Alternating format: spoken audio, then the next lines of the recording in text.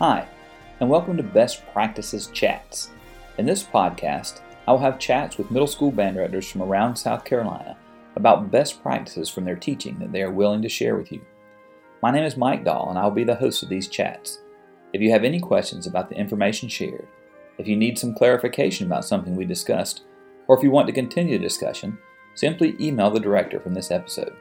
I'm sure they will be willing to help. We hope you enjoy today's chat.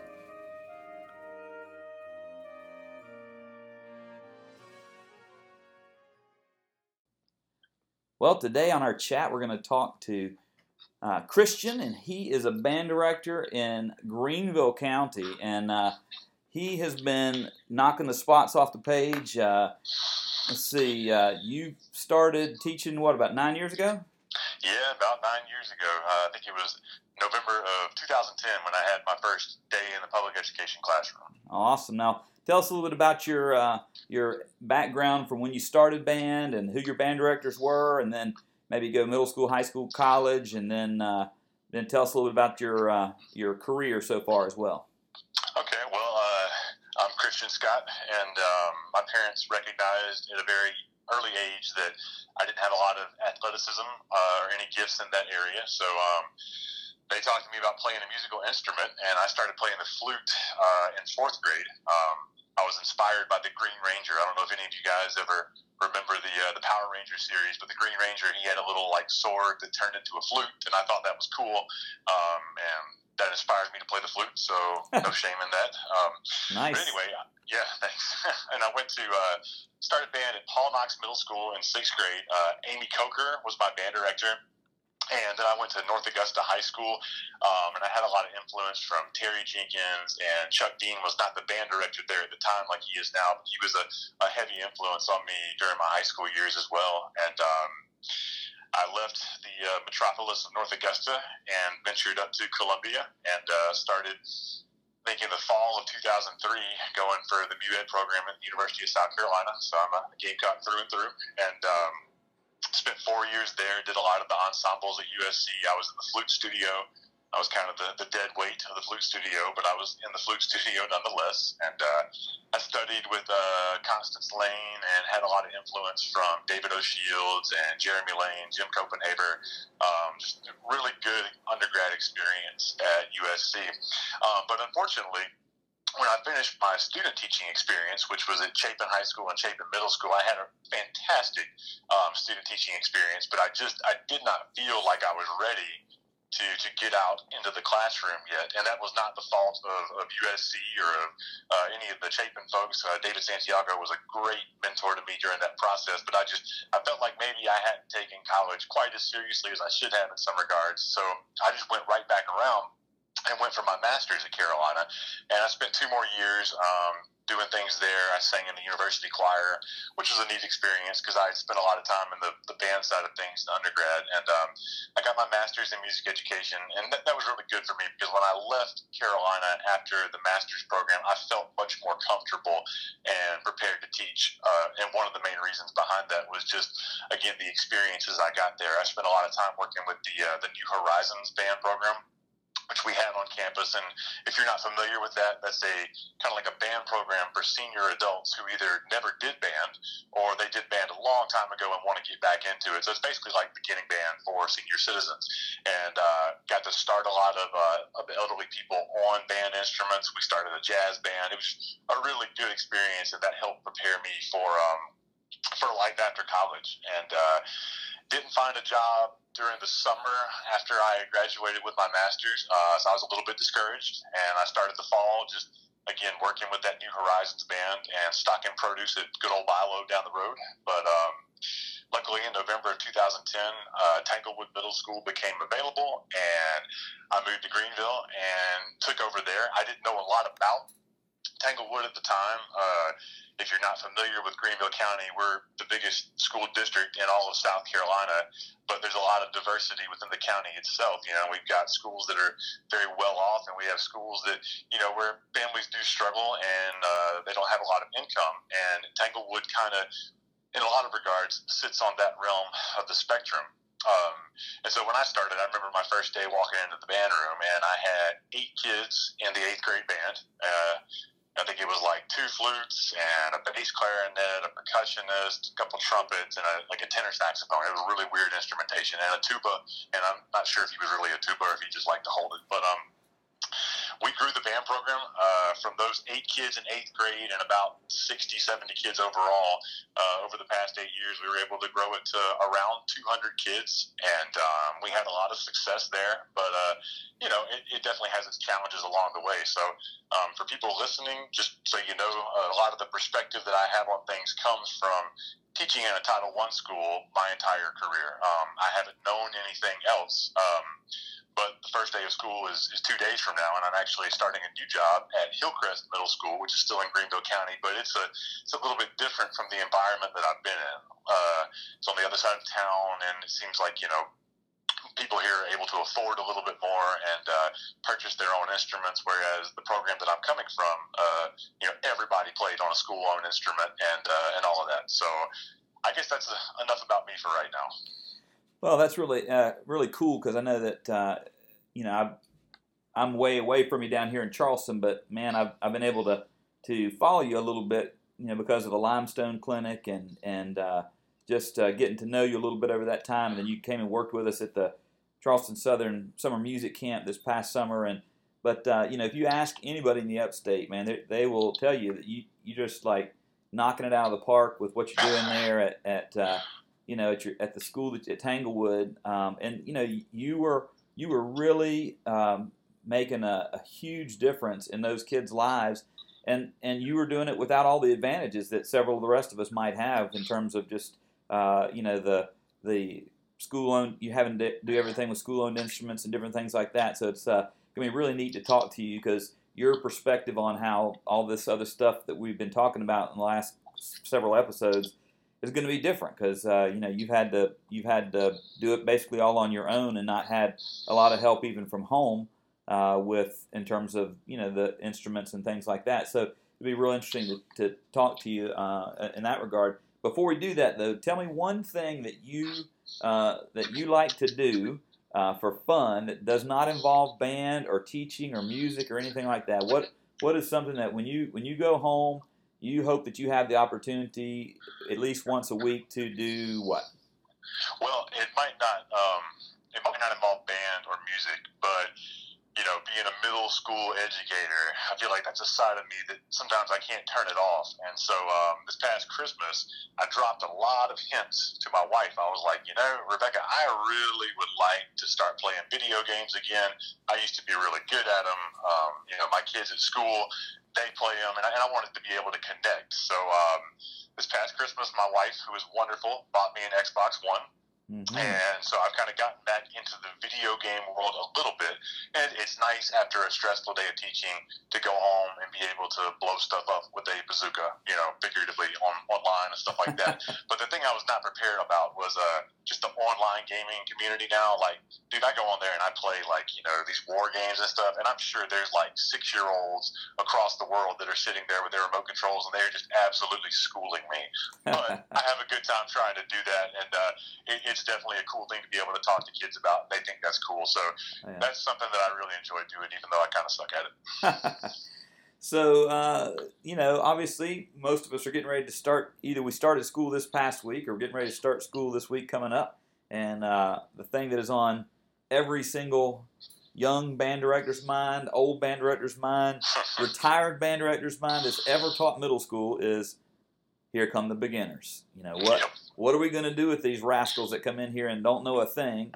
And the thing I always have found, I always find that the beginning band year is especially gratifying most of the time, because you take them from a blank slate to whatever you can get in their little brains by the time they leave at the end of 6th grade and come back for 7th grade, hopefully. But everything they've learned basically has been something that you've taught them. And so I always enjoy this time of year, but even after 20-some years, it's still, I got to go back and rethink through my processes and what did I do last year that worked well and what I did not do well. And so tell us a little bit about what you've been doing. Like I'm sure at the school that you were at Tanglewood, the recruiting aspect of it was probably a little bit more difficult. So what were some of the things you did to try to encourage this growth from 60 to 200? How did you do that?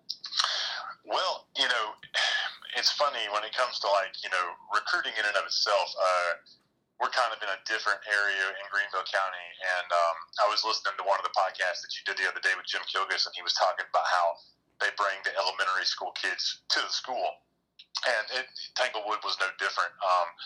It was usually kind of later on in the school year, but they would always bring the rising fifth graders up, and the band, we would always perform a concert for them and try to get some interest going in that regard. But if I could speak, just maybe on, I remember this was probably my third year at Tanglewood, and we had gone from 60 kids in the band to we were around 100, maybe a little bit over that.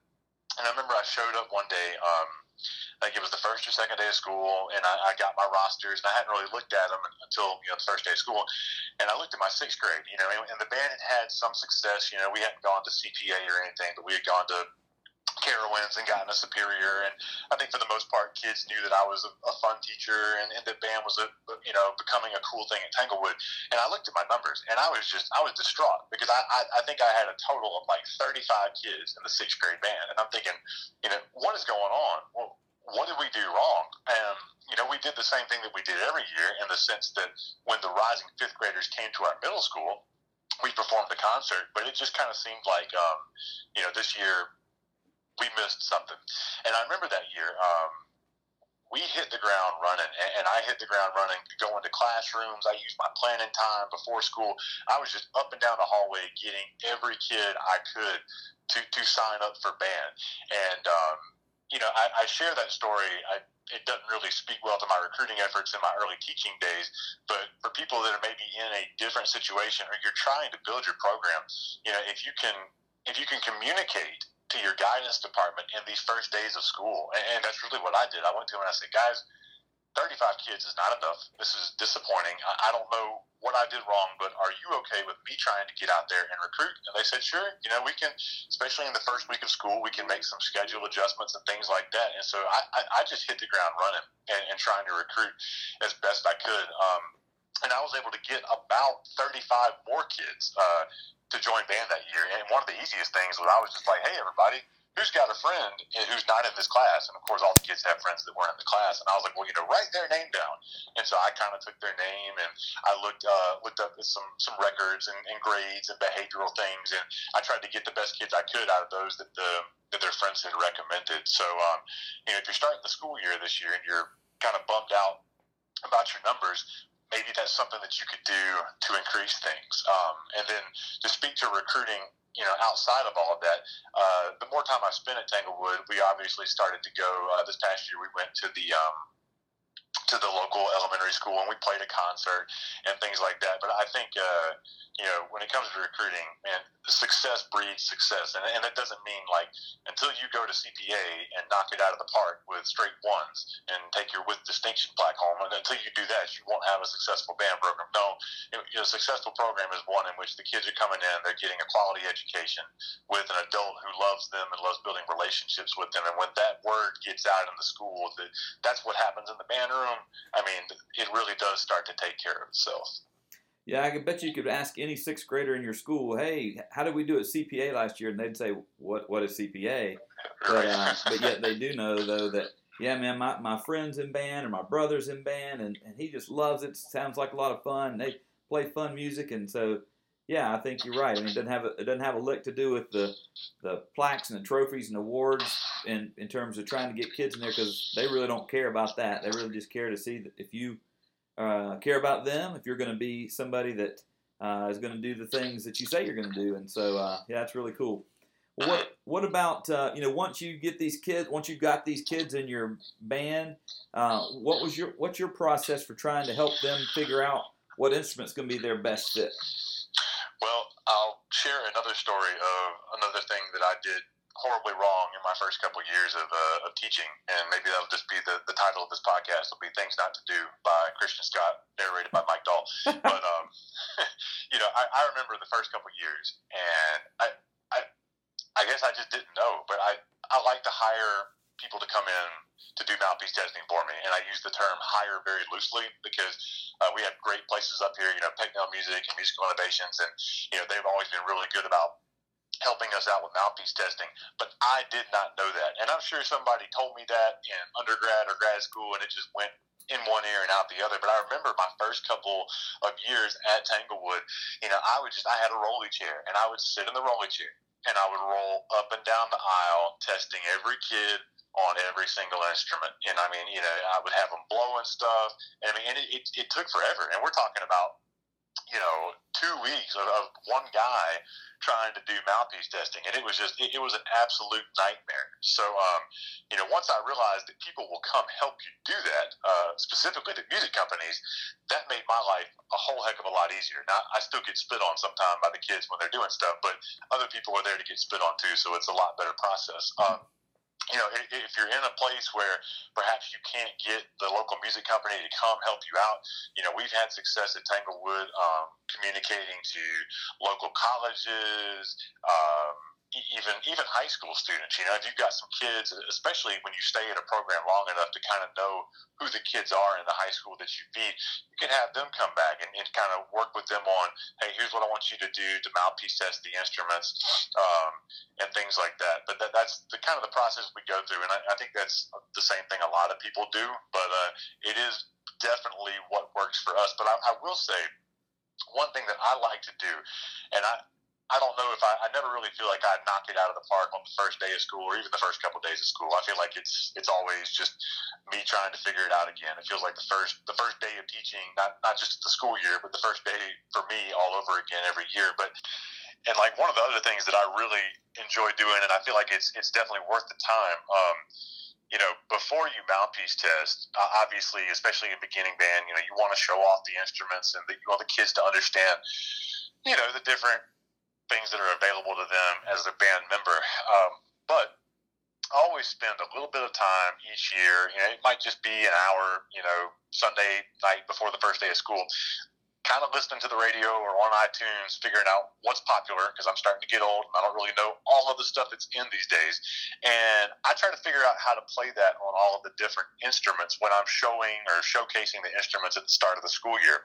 And, I've seen a lot of people over the years demonstrate instruments, and they'll pick up the flute and they'll play this beautiful scale with vibrato and everything else. But your average sixth grader really doesn't care about that. But if you can learn to play a song that they like on the instruments, that's really, really cool. I remember one year at Tanglewood, I needed a lot of trombone players, and I didn't have a lot. And it was always, for some reason, it was hard for me to get kids to want to play the trombone at Tanglewood. But I remember I played, when I was showing off the instruments that year, I think Thrift Shop by Macklemore was a very popular song, and I learned how to play it.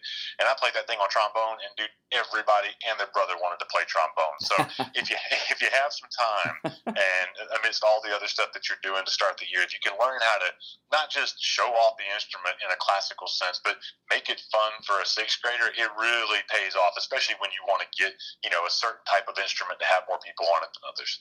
Right. That's a great idea. So once you've kind of gone through your mouthpiece testing and you've kind of helped them to sort of figure out what fit them the best, what were you doing? What were you doing in those few weeks before they actually had an instrument in their hand? I mean, I know you're spending some of that time doing mouthpiece testing, of course, going over a handbook and all that kind of stuff. But what are you doing in addition to the mouthpiece testing and things like that? What are you doing in that time before they actually have the instrument in their hand for the first time?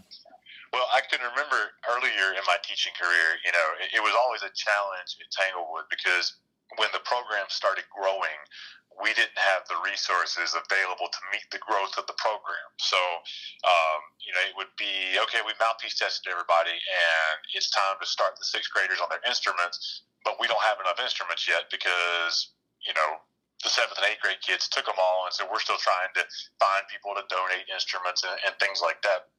So, obviously teaching music theory is something that's important, and I would do it.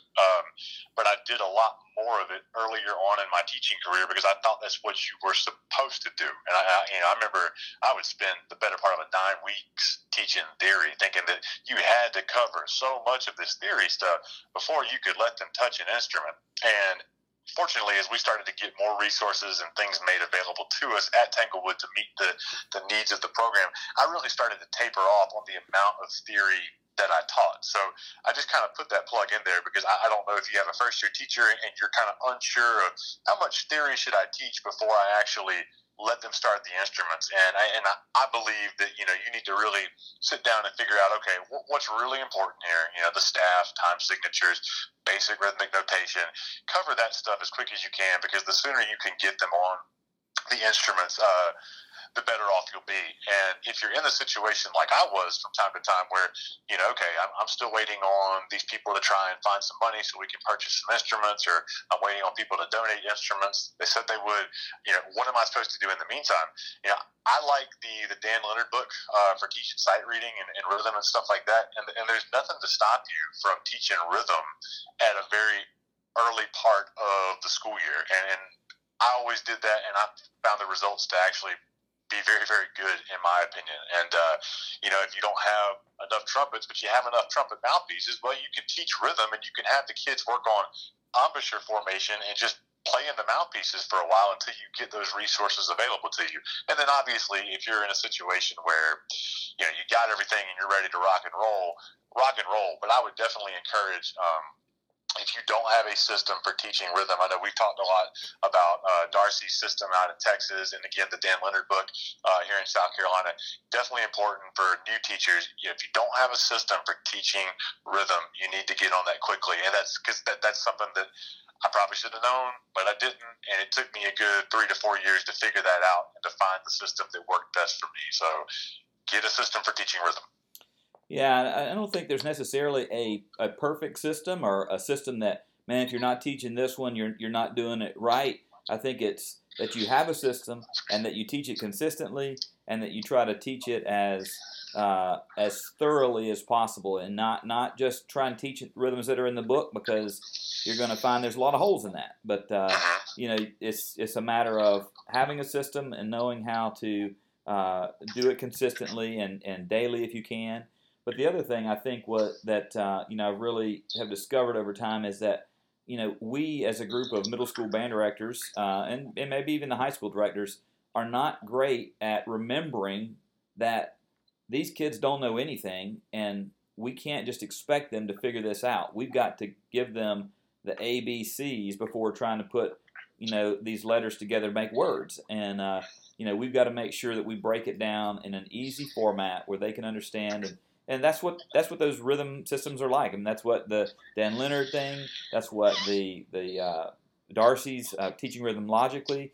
Those things are there to help us try to not leave holes in the things that we're teaching about rhythm. And like you said, you don't have to have an instrument to teach rhythm. You can stay ahead of the kid, stay ahead of where they are actually playing, and that's actually helpful because by the time they get to that rhythm and put it together with moving their air and moving their fingers and all that other good stuff, well, then you find that it's a whole lot easier because you're not teaching two things at the same time. You're teaching just all you're doing is putting the knowledge they've already learned about rhythm together with playing. So, yeah, that's a really, really good point.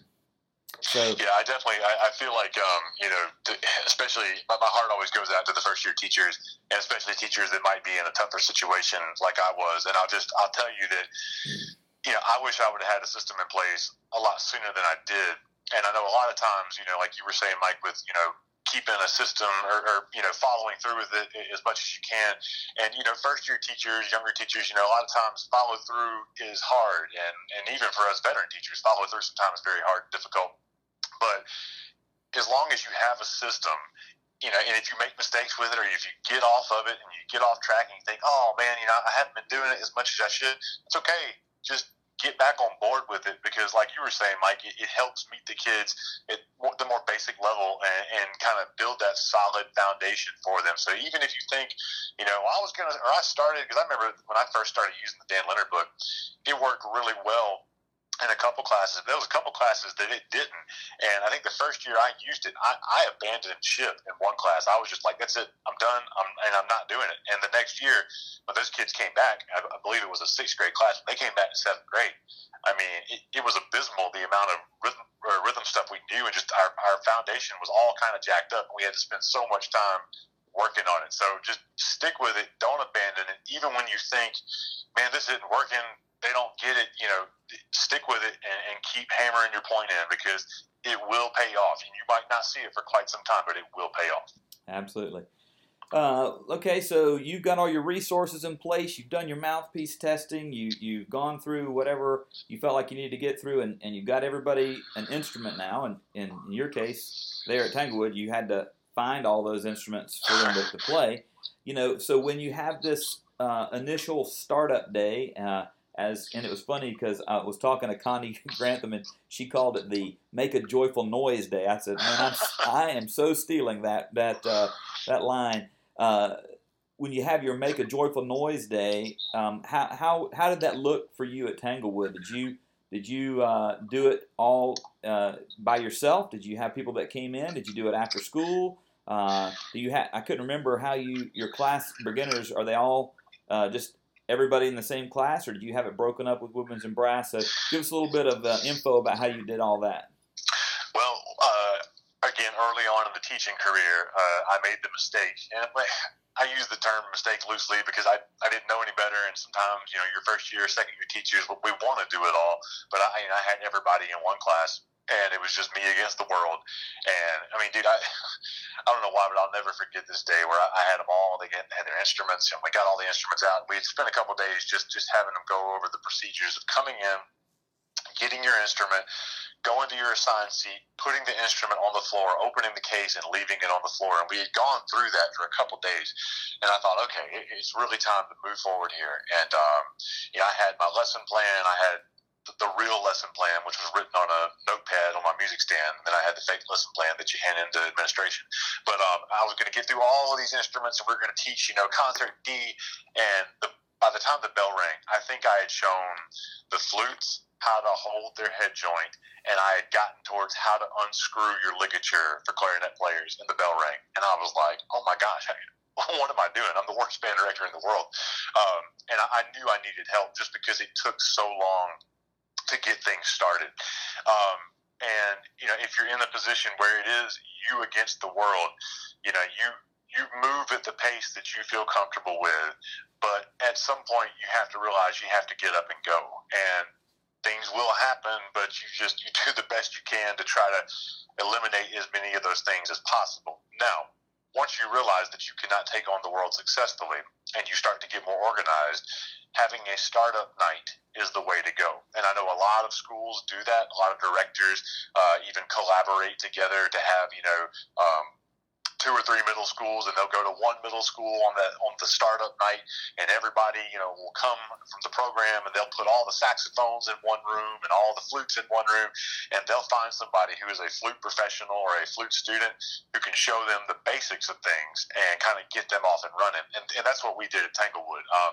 We had a hard time getting kids to come to stuff after school that wasn't related to Carowinds or concert festival, especially beginners. So the first ever startup night we did was a startup day, and I asked around. Obviously, I couldn't get other band directors to come help me, but I remember I had some of the music reps from the different companies. They came to help me start kids. A couple people that I play in a community band with. I mean, at the end of the day, I know the basics and the fundamentals are very important, but if you know people, I sit next to a guy who's a great bass clarinet player in the Upstate Winds, and I mean, he would be more than qualified to come show my clarinets how to form their embouchure and to make the first couple of notes and sounds on their instrument. And I would definitely encourage everybody listening to this, if you don't do a startup night, do a startup night, because then by the time they've kind of gone through everything, when they come back to class the next day, all of the little stuff that takes you so long to do, like how to pick up the flute head joint and form your embouchure, or just how to unscrew your ligature, all of that's been taken care of by somebody else. And all you have to do is walk around and monitor, and you can move on towards actual tone production, breathing, and all the things that we're supposed to be doing that make our beginners as successful as they can be. So I know if you if you're just now thinking about it, it might be maybe too little too late, but don't be afraid to try and explore the idea of having somebody come in who could start your beginners, show them the first 5 notes, maybe talk to them about how to produce a sound on the mouthpiece, how to put their instrument together, proper maintenance of things, and it's just amazing how much more gets done that way if you can go that route. Yeah, there's a lot of bands down here in the Mount Pleasant area that do that. My band's one of those where we do that, and it's amazing how many weeks of class time that one night will save you.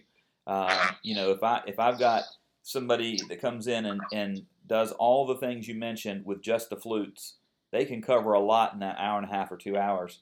And the clarinets and the saxophone, so you get 5 or 6 people to come in and work with them, pull them out, and specialize on just them, where you're not having to say, okay, now flutes, you guys start doing this. Now everybody else, you guys just be patient. Don't throw anything into the ceiling. Don't tear anything up. Hey, no, sit down, sit. It's just those 5 or 6 kids that are playing flute with a flute professional or somebody that knows how to get them started. And the thing is, it's not saying that you aren't good at what you're doing as a band director. It's saying you're trying to find a more efficient way to get this information across, and you're going to find that, and if you try it even just once, you're going to find that it saves you literally weeks of class time, because instead of it taking you 2 or 3 weeks to get everybody to get their instrument together and make that first sound, you got it done in one night. And by the end of that night, you could even bring everybody together and say, all right, let's all play our very first note together. And it sounds like something as opposed to, the alternative. And so, definitely. Yeah, I would definitely. Definitely. And the other thing I was going to say, too, is, when you think about, I was listening to, some of the podcasts you've done earlier, and I think Jonathan Valentine was talking about the method book that he likes. He likes it because it starts on a concert D. And, I was thinking, that's my biggest beef with a lot of method books is I hate the method book for the first couple of, weeks of class, because I want to start the kids, and teaching at Tanglewood, especially when I first started, seeing so many kids struggle to produce a characteristic sound on the instrument in the early goings, my heart just went out to them. So I naturally want to gravitate towards, I want to start my beginning saxophones on B, because B is easy, because it's one finger and your thumb's sitting back there on the thumb rest, and that's simple. I want to start my flutes on D, because more fingers are going down.